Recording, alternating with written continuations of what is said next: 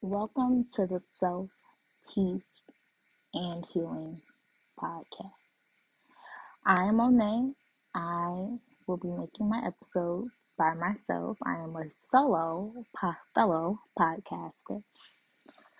I wanted to make this episode before I got into all the deep, nitty gritty things of my podcast that may, hopefully cause some emotion to spark out of y'all.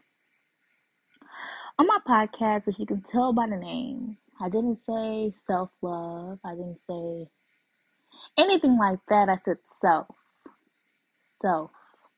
the journey of self-awareness, self-healing, self-discovery. There's so much to self that we tend to overlook.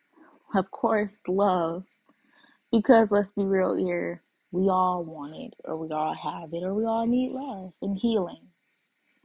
Because there's some things that we either have healed from, are healing from, or have yet to heal.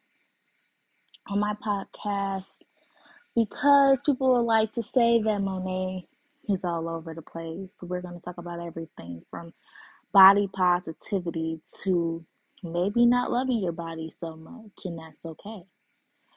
How our healing journey has helped us, or have we even started our healing journey? And who the heck would have thought healing would have been so hard?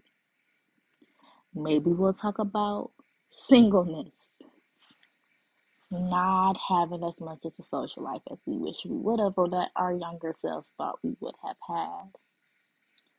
So on this podcast, I want to be 100% transparent with you guys. I may not be what you're used to, but I definitely be what you're looking for. I want to have a very, very strong connection with everybody who starts to listen to my podcast, because what would be my podcast without my listeners? If you have a topic you want to touch when I make my first episode, you will find a way to tell me. Like I say, with transparency comes a lot of things, so you may know some things about me that relate to you, that will help you. But that's the whole reason I started the podcast. Well, so people can know that they're not alone with the things that they may think they're alone with.